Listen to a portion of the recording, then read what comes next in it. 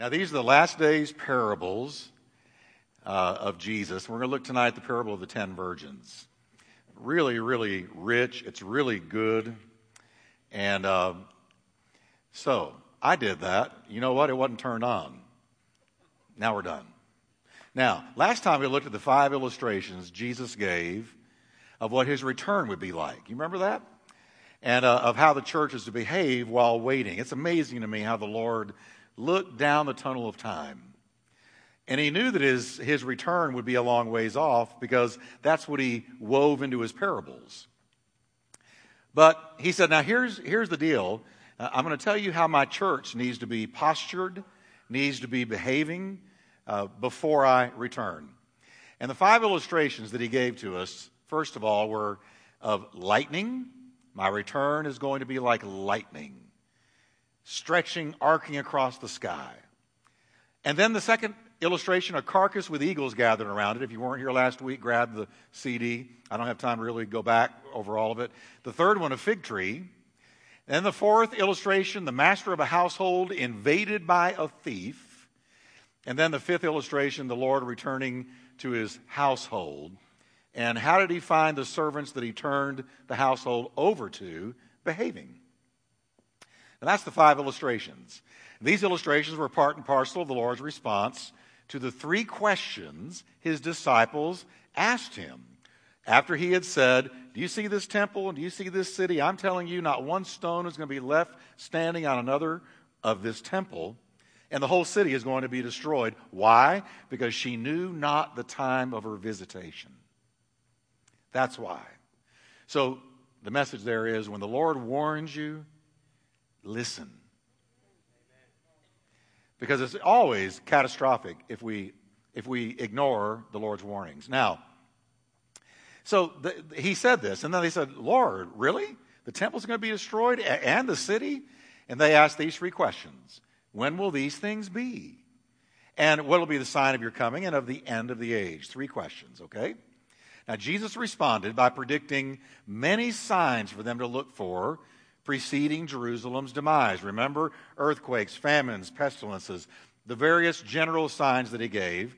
And then he looked down through the centuries to our day, and he predicted signs relating to his return to the earth. Make no doubt about it. Listen, Jesus clearly said over and over again, I'm coming back physically.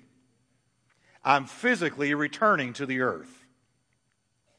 Not metaphorically, not theoretically, not, poetic license, not, in a figure. No, I'm coming back literally to planet Earth. So he gave signs about that. Now, not only did Jesus answer their questions with those numerous general signs that I just named, and then with 5 illustrations that we covered last week, but he continued with 3 striking parables, all having to do with their 3 questions.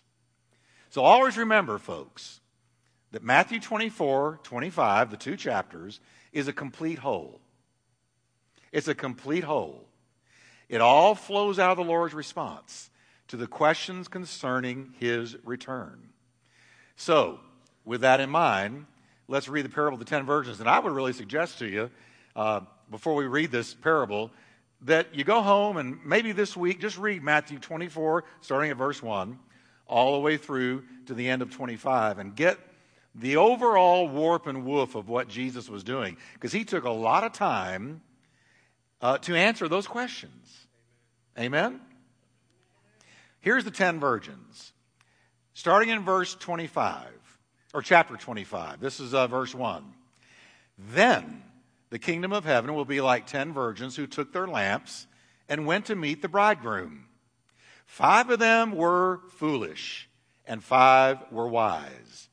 The 5 who were foolish didn't take enough olive oil for their lamps, but the other 5 were wise enough to take extra oil.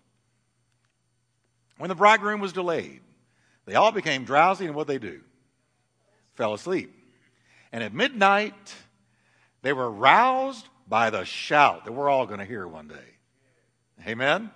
Said, and here's what was said. Look, the bridegroom is coming. Come out and meet him. And suddenly, the bridegroom is there. Verse 7. All those virgins, all 10 of them got up and prepared their lamps. Then look what happened. Then the foolish ones asked the others, said, uh-oh, I inserted the uh-oh. But it was a great big uh-oh. And they said, please give us some of your oil because our lamps are going out. But the others replied, we don't have enough for all of us. Go to a shop and buy some for yourselves. Translated, go get your own. Go get your own. Verse 10, but while they were gone to buy oil, the bridegroom came.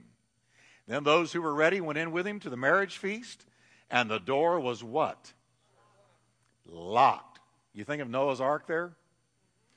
God shut the door, and it was locked. There comes a time, folks, when the door is shut, and it's locked. Please know that. You don't have you have your whole life, but you don't have any time after your life. There comes a time when the door is locked. There comes that time with individuals. There comes that time with nations.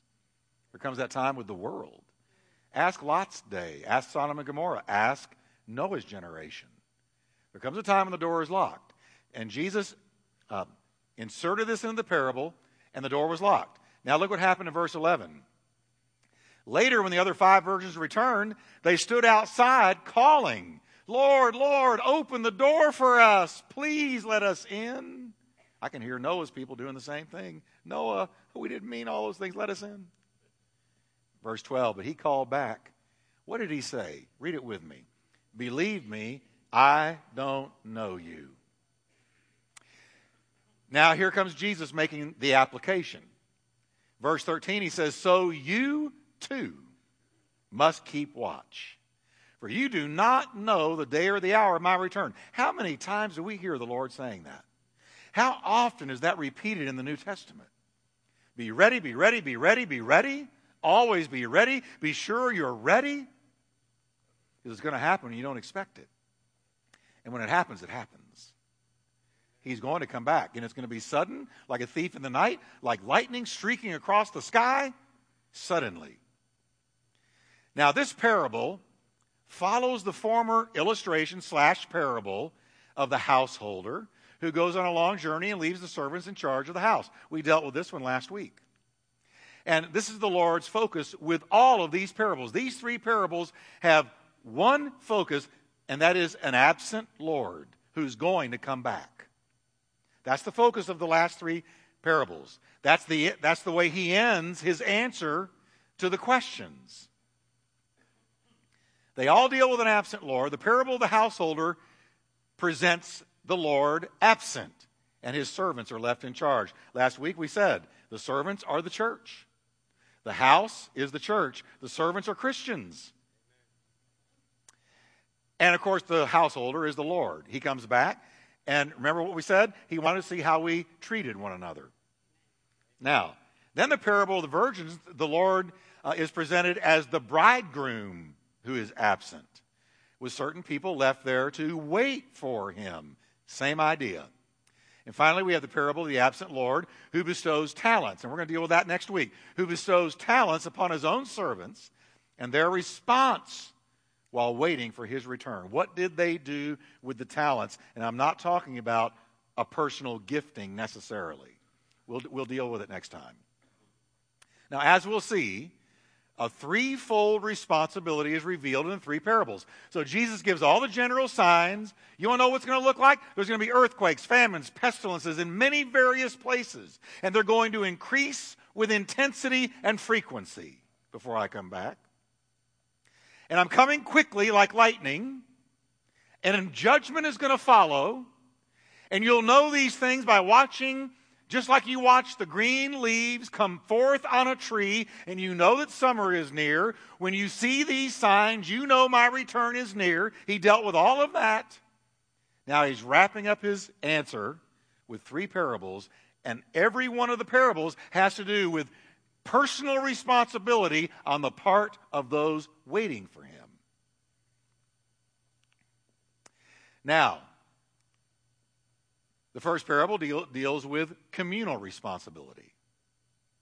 How the Lord's household, the church, treats each other. Can you say with me, communal? So we all have a communal responsibility, don't we? To treat one another as Jesus would treat us.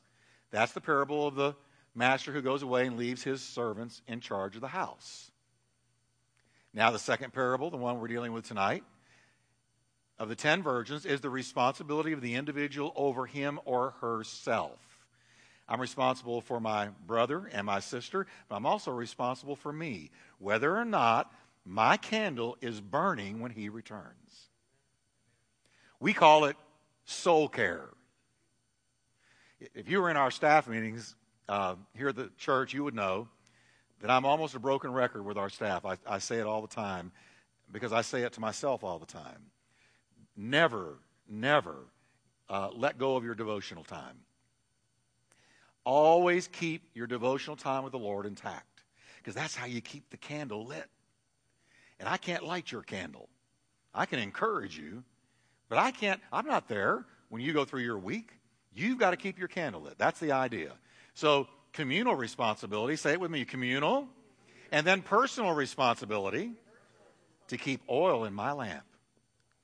And then in the parable of the talents, we see the responsibility of the church to impact the world. Literally, to invest the goods of the kingdom into the world where it brings a return to the one who gave us the talent. The Lord is an investor, and he wants a return on his investment. Now, let me tell you, yes, you're redeemed. You're a child of God. He loves you more than we could ever understand. But you are also you. I'm talking to you. You are one of the Lord's investments into this world. You're the salt of the earth. You're the light of the world. He wants a return on the investment. People impacted by the kingdom in your life.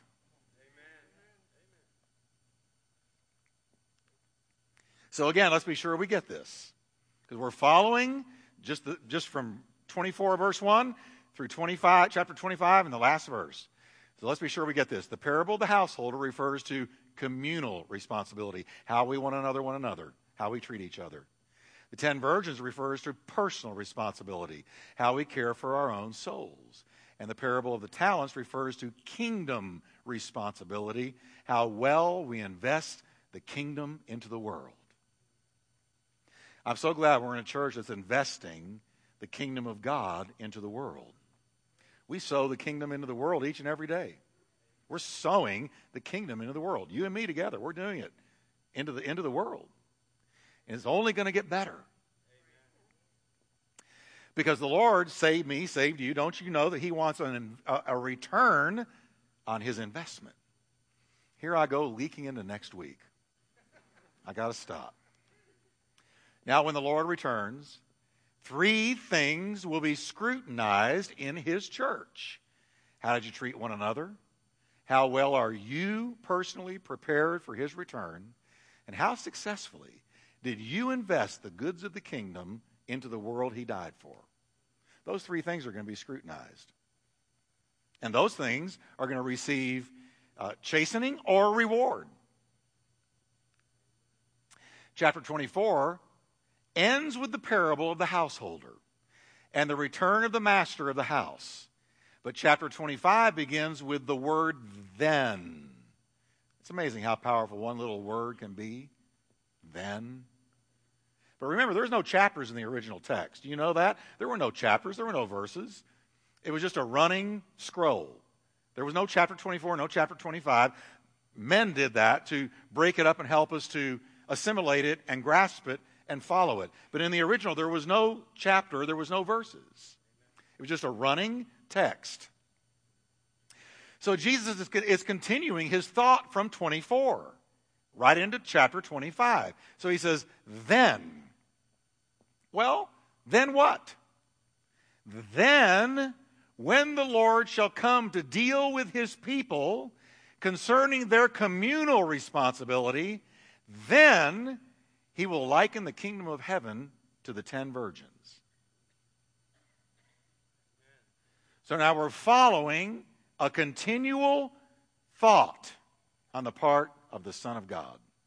So let's do it.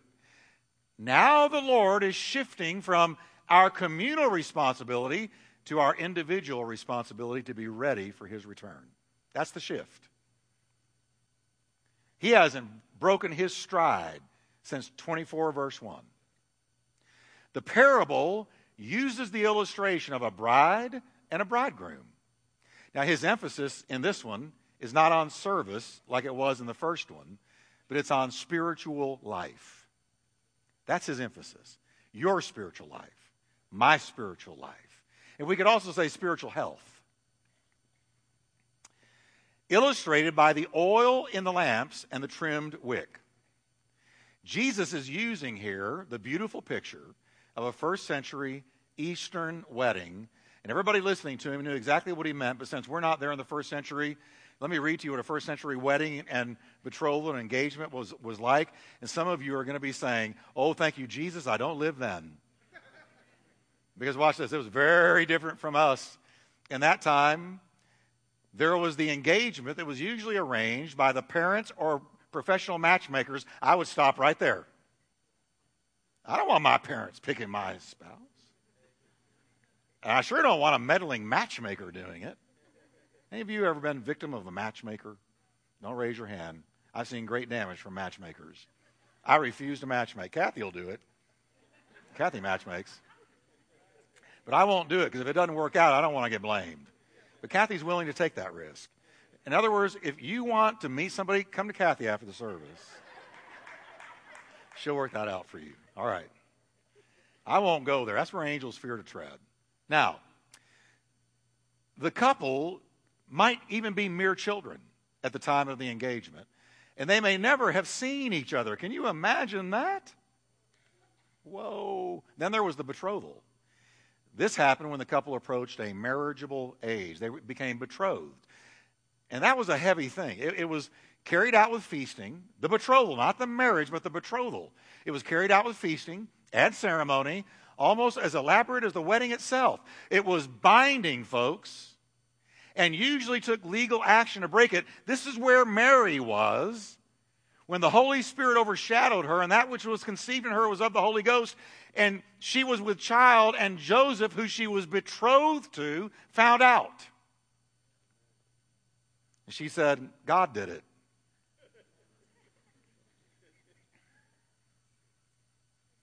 Can you imagine being told that, guys?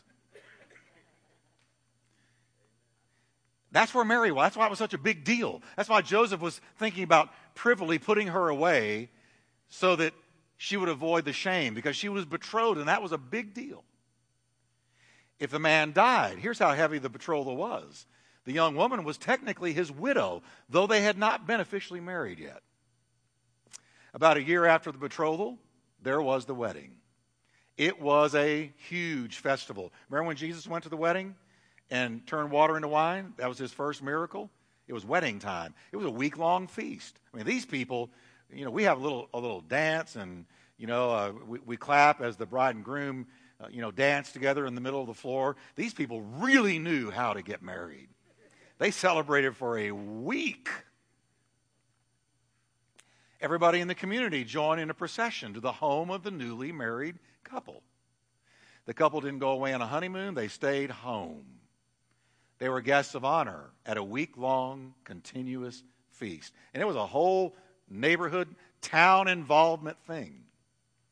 If the bridegroom came from any distance, there was no predicting when he would arrive. Now, here's where Jesus was drawing from a first century marriage.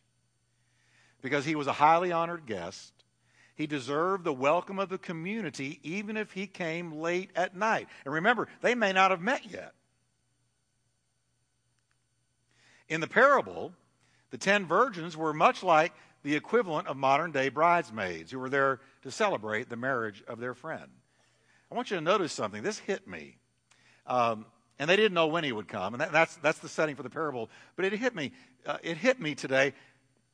Have you noticed that not one mention is made of the bride in the parable?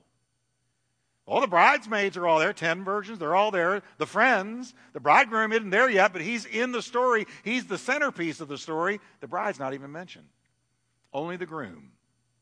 The bridegroom is away, and all the focus is on his imminent and unknown time of arrival. So the Lord is clearly pointing to himself. Now, this parable is an illustration, and it's a type of what it will be like when Jesus returns to the earth. And we need to get that because that's the message of this story. We have 5 wise virgins who are ready for his arrival with oil in their lamps, and we have 5 foolish virgins who are caught totally unprepared. There's that theme again. It says the bridegroom finally arrives. When does he come? He comes at the midnight hour. Isn't that what it says about our Lord? He's going to come like a thief in the night. Jesus focuses first on the 5 foolish virgins who are essentially panicking. They're panicking in this story. They're freaking out. Oh my gosh. Here he is, and we don't have any oil for our lamps. We can't shine. We can't burn. And so they turn immediately to the wise virgins. Please, they say, give us some of your oil because our lamps are going out. But the others replied, we don't have enough for all of us. Go to a shop, buy some for yourselves, go get your own. Now, what is Jesus saying here? The question has always been, what is the oil? What's the oil? I've heard all kinds of things. That the oil was works, good works. I've heard lots of interpretations, but I've never parted from the one I'm going to share with you tonight because I think scripturally it easily stands as the best one, okay? What was it the 5 wise virgins were in possession of that the foolish ones didn't have? To me, it's clear. The oil is the Holy Spirit. Now listen, the Bible says, if any man has not the Spirit of God, he is not his. So what is Jesus saying here? Well, to me, it's clear. The 5 foolish ones are religious folk who never got saved. And the 5 wise ones were true believers who had received the oil of the Holy Spirit. And that's why they were able to burn. Because you're the light of the world. But our light is not fueled by us. Our light is fueled by the oil of the Holy Spirit. How do we burn in a dark and perverse generation? By abiding in the vine, walking full of the Spirit, and that is the oil that lights our lamp. Now here's the way I think it breaks down. The oil is the Holy Spirit. The wick they trimmed and that was on fire illustrates the soul. And the lamp itself is our body. Didn't Jesus say, the light of the body is the eye? And doesn't the Bible say that you are the temple of the Holy Spirit and the Spirit of God dwells in you? So you know what we are? We're the temple of the Lord, but we're also a lantern. We're a lantern. And we receive oil in our lamp when we get saved, the Holy Spirit. And because of the presence of the Holy Spirit, we burn and shine in a dark and perverse generation. The lamps of that day were fueled by oil. In order to keep a good flame, the wicks had to be trimmed by cutting away the charred remains. We've all done that with candles. The 5 wise virgins had plenty of oil to fuel the wick and light up the night at the bridegroom's return because he came at midnight. Oil in the Bible has always represented the Holy Spirit. You remember when Samuel, the first job Samuel was ever given, Eli told Samuel, he said, now look, it's your job, son. And he's just a little guy. He's still a kid. He said, your job is to keep the lamps burning in the temple. So you be sure, Samuel, that the fire never goes out in the temple. So his job was to go in there every morning and make sure that there was enough oil in those lamps in the temple, which represented the burning Holy Spirit, the Shekinah glory of God. You be sure, Samuel, that those lamps never go out. That was a picture of our calling as priests. You are a chosen generation, a royal priesthood, a holy nation, that you would show forth the praises of him who called you out of darkness into his marvelous light. So being a priest, one of our callings as priests of God is to keep that lamp burning in the temple like Samuel did. So the 5 foolish had no oil. They tried to borrow some from the wise virgins, but they could not. Now, I used to think, well, those wise ones were mean. If I'm seeing people panicking and I've got oil in my lamp, I'm going to give them some. And then I realized what it was about. They were told to go and get their own. Clearly, Jesus is pointing to the 5 wise virgins being genuinely saved. The 5 foolish were not. The giveaway is the bridegroom's words to the 5 foolish. What did he say to the 5 foolish? Read it with me. Believe me, I don't know you. Well, to me, that just settles it for the whole parable. It's clear to me that the 5 foolish virgins were yet lost, but they didn't think they were. The reason the 5 wise didn't give them some of their oil is because they couldn't. You know why? You can't give to somebody else the salvation they've got to get for themselves. That's why they couldn't give them any oil. I can't give you the Holy Ghost. I can pray for you. I can lay hands on you. I can anoint you with enough olive oil to slide you into the next room, but I can't give you the Holy Spirit. Only one gives the Holy Spirit. What's his name? Jesus. He told the disciples, I'm going to the Father. I want you to gather. Don't you go out and preach until I have given to you the Holy Spirit. So they had to go get it for themselves because you can't. Listen, we're not saved by mama's faith, grandma's faith, the preacher's faith, or anyone else's. When you go before the judgment bar of God, anybody, it's not going to matter if you say, but wait a minute, I was a member of Turning Point. You say, I don't care about that. I want to know, did you receive the offer of my son? Did you repent and turn to him for the forgiveness of your sin and receive the Holy Spirit yourself? That's the message here. It's really kind of in one way, it's a really neat parable if you're saved, but in another way, it's a spooky parable.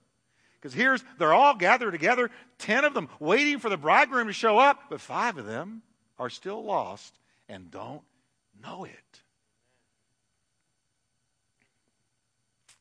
So we must personally come to Christ to get oil in our own lamps. What we have in this parable is a sobering picture of Christendom at the Lord's return. Now listen carefully. I didn't say the true church. I said Christendom. Because for me, there's a difference between the church and Christendom as a whole. The real church is comprised of born again, blood-washed, Spirit-filled, redeemed children of God. That's the church. But Christendom holds under its umbrella both the truly born again as well as the religious. That's Christendom. You say, all kinds of people say, oh yeah, I'm in a church. Oh yeah, I'm a Catholic, I'm a Methodist, I'm a Presbyterian, I'm a Baptist, I'm this, I'm that. That's Christendom. But everybody who is in Christendom is not saved. The true church is saved. But you can be a member of a church and be lost as anybody out there. That's the message here. When Jesus returns, there's going to be a sifting of Christendom. Are you with me? It will include those who did things under the guise of Christianity, but who never really knew him. Didn't Jesus tell about these people in Matthew 7, verse 22? Let's read what he said. That there are going to be people when he returns. That's Matthew 7, 22. When he returns, who are going to say, Lord, Lord, we prophesied in your name. We cast out demons in your name and performed many miracles in your name. But I will reply, says Jesus, I never knew you. Isn't that the same words as in the parable? I didn't know you. I never knew you. Get away from me, you who break God's law. Now here's the deal. This is the 5 foolish virgins. At the Lord's coming, there will be a revelation of truth concerning those who have supposedly been his own during the period of his absence. All of those involved in symbolism over substance, ritual over relationship, will be exposed. And you know what, folks? It's not going to be pretty. That's why we preach, and always will, God helping me, we preach you must be born again. Because churches are filled with people who do good things. They give away money. They feed the poor. They come to church every time the doors are open. They sit there. They partake of communion. They never get a traffic ticket. They're good moms, good dads, good citizens. But they never have that personal turning to Christ where the oil is poured into their lamp. So when he returns, all of a sudden there's a section here in church and a section over here in church. There's 5 here, 5 here. And only at the return do the 5 foolish realize, I've missed something. Because I'm sitting here trying to trim my wick and burn, and I don't have any oil. But my friends, the people I've grown up with, that I've known, they're burning. What happened? That's the danger of religion. Well, I'm a good Catholic. I'm a good Protestant. I'm a good Baptist. So, are you saved? Because that's all that's going to matter on that day. That's the message of this parable. Jesus ends his parable with the familiar word, watch. What are we to watch? Watch to be certain you are his. Didn't Paul write these words? Examine yourselves to see whether you're in the faith. Didn't he do that? Now, I know I'm talking to the choir tonight. There may be a few here who need to pray. Maybe some watching by streaming video that need to pray. Because it's so easy. You got wheat and you got tares. That's what happened here. There was 5 wheat and 5 tares. But they didn't know it. Tares look just like wheat until it's full grown. And only then do you realize, well, this parable is saying the 5 foolish won't even realize it until he returns. They've been deceived. So we preach here that you must come to Christ individually. We all know that, but not everybody knows it. You must come to Christ individually. And how many of you are thankful for oil in your lamp? I mean, isn't the Holy Spirit sweet and precious? Don't you thank God for the Holy Ghost of God? And that's the oil. That's the oil. And so, watch, said Jesus, to be certain you have a supply of the oil. Walk in the Spirit. Yield fully to the Lord. Be led by and controlled by the precious Holy Ghost. Walk in the Spirit and you won't fulfill the lust of the flesh.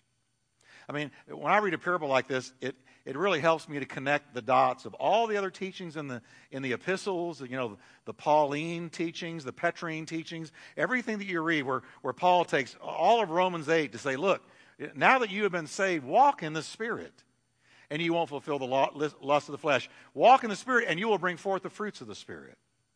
For the flesh shall not have dominion over you, sin shall not have dominion. All the teachings that he gave us, they all agree with and harmonize with this parable.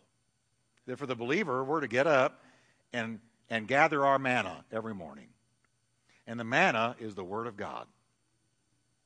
Gather that manna, read that Bible, feed on that manna, feed your spirit man. Give God your cares, your worries, your anxieties, your stresses, your concerns. Walk out that door full of the Spirit. Don't turn on Good Morning America. Say Good Morning Lord.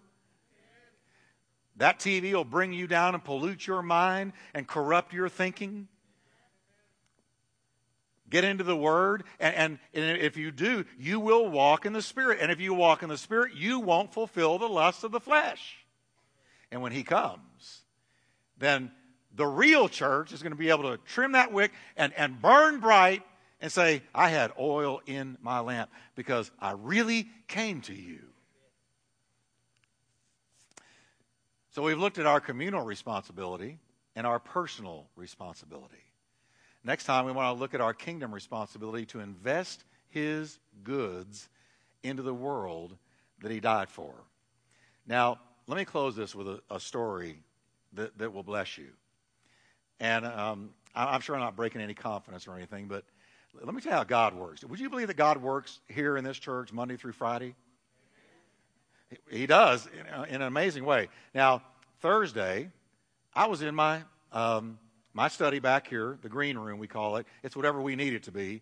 But I was back here and I was studying. And I was studying for tonight and for Sunday. And I kind of got a brain cramp. You ever get a brain cramp? Where you're studying, too much and I'm going to take a break. So I said to myself, you know what I'm going to do? I'm just going to take a break. I think I'll go through the bookstore. I haven't been through the bookstore in a few months. Let me go see how it's looking and what Jeffrey's doing back there and all of that. So I came through here. Of course, no one here. I came through here. I walked into the bookstore.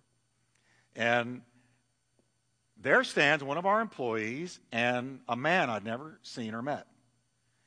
So I said to the employee, hey, Donna, how you doing? And I'm just passing through. And the man says, he wheels around and he says, you must be Pastor Jeff Wickwire. And I said, yes, I am. He said, I've never met you, but I know all about you. I froze up.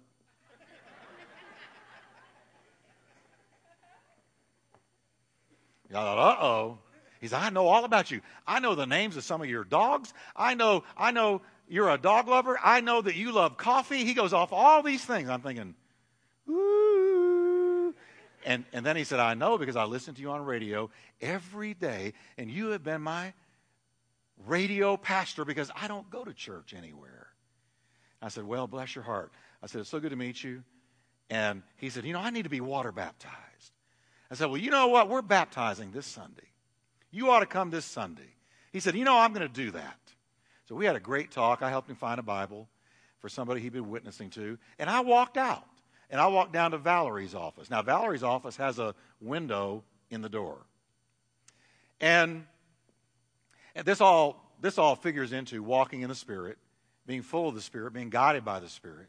So all of a sudden, as I'm talking to Valerie, I see him walk by again. So I said, I'm going to introduce him to Valerie. So I opened the door. He was already kind of looking in, and I invited him in, and he stood there a minute, and I said, this is Valerie, and she's my executive assistant, and he says, thank you so much, good to meet you. And all of a sudden, he breaks down, and he begins to weep. He's a big, burly, manly man. Last thing you expect him to do is cry. He breaks down. I said, what's wrong? He said, well, a lot of family trouble. I lost my wife Christmas time, I think to cancer, and I've got a very troubled son. And he said, I just don't know what to do. So I said, let's just pray. So Valerie took one hand, I took the other, and we just began to pray. And I prayed for him. And I'm very aware. Listen, I believe in divine encounters. Always remember this little statement. When God wants to bless you, he puts a person in your life. When Satan wants to destroy you, he puts a person in your life. Works both ways. But I believe that if you give your life to God every day and yield and walk in the Spirit, you're going to be experiencing divine encounters. Because God's in charge of you. So I thought, how often do I go through that bookstore? Never. God was involved. So we prayed. He said, thank you so much. He's wiping his eyes and he's got the new Bible and he walks out. I said, now don't forget, you come Sunday and by the way, why don't you just bring your son? Well, I don't know if he'll come. I said, well, just ask him. We're going to believe he comes. He said, okay. Well, Sunday, I was watching the water baptism. You know how we can watch it up here. And all of a sudden, I see him. And there he goes down in the water. But then Valerie came and told me, Pastor, it's not just him that's here. His son is here. And his son's wife is here. And his daughter is here. And they're all being water baptized. All of them. I wish we had the picture to flash up there. I should have thought of this. But this whole family, and they all came right here after the second service. And I met the son, and I met his wife, and I met the daughter. And the man. He's beaming from ear to ear. So totally different from Thursday. So I'm telling you that story just to let you know that when you yield your life to God and you walk in the Spirit, God will move you around on the chessboard of life. And you will encounter people that are divine appointments. And sometimes that divine appointment is so that you can cancel a satanic assignment. Amen? So I want you to say with me, I'm dangerous for God.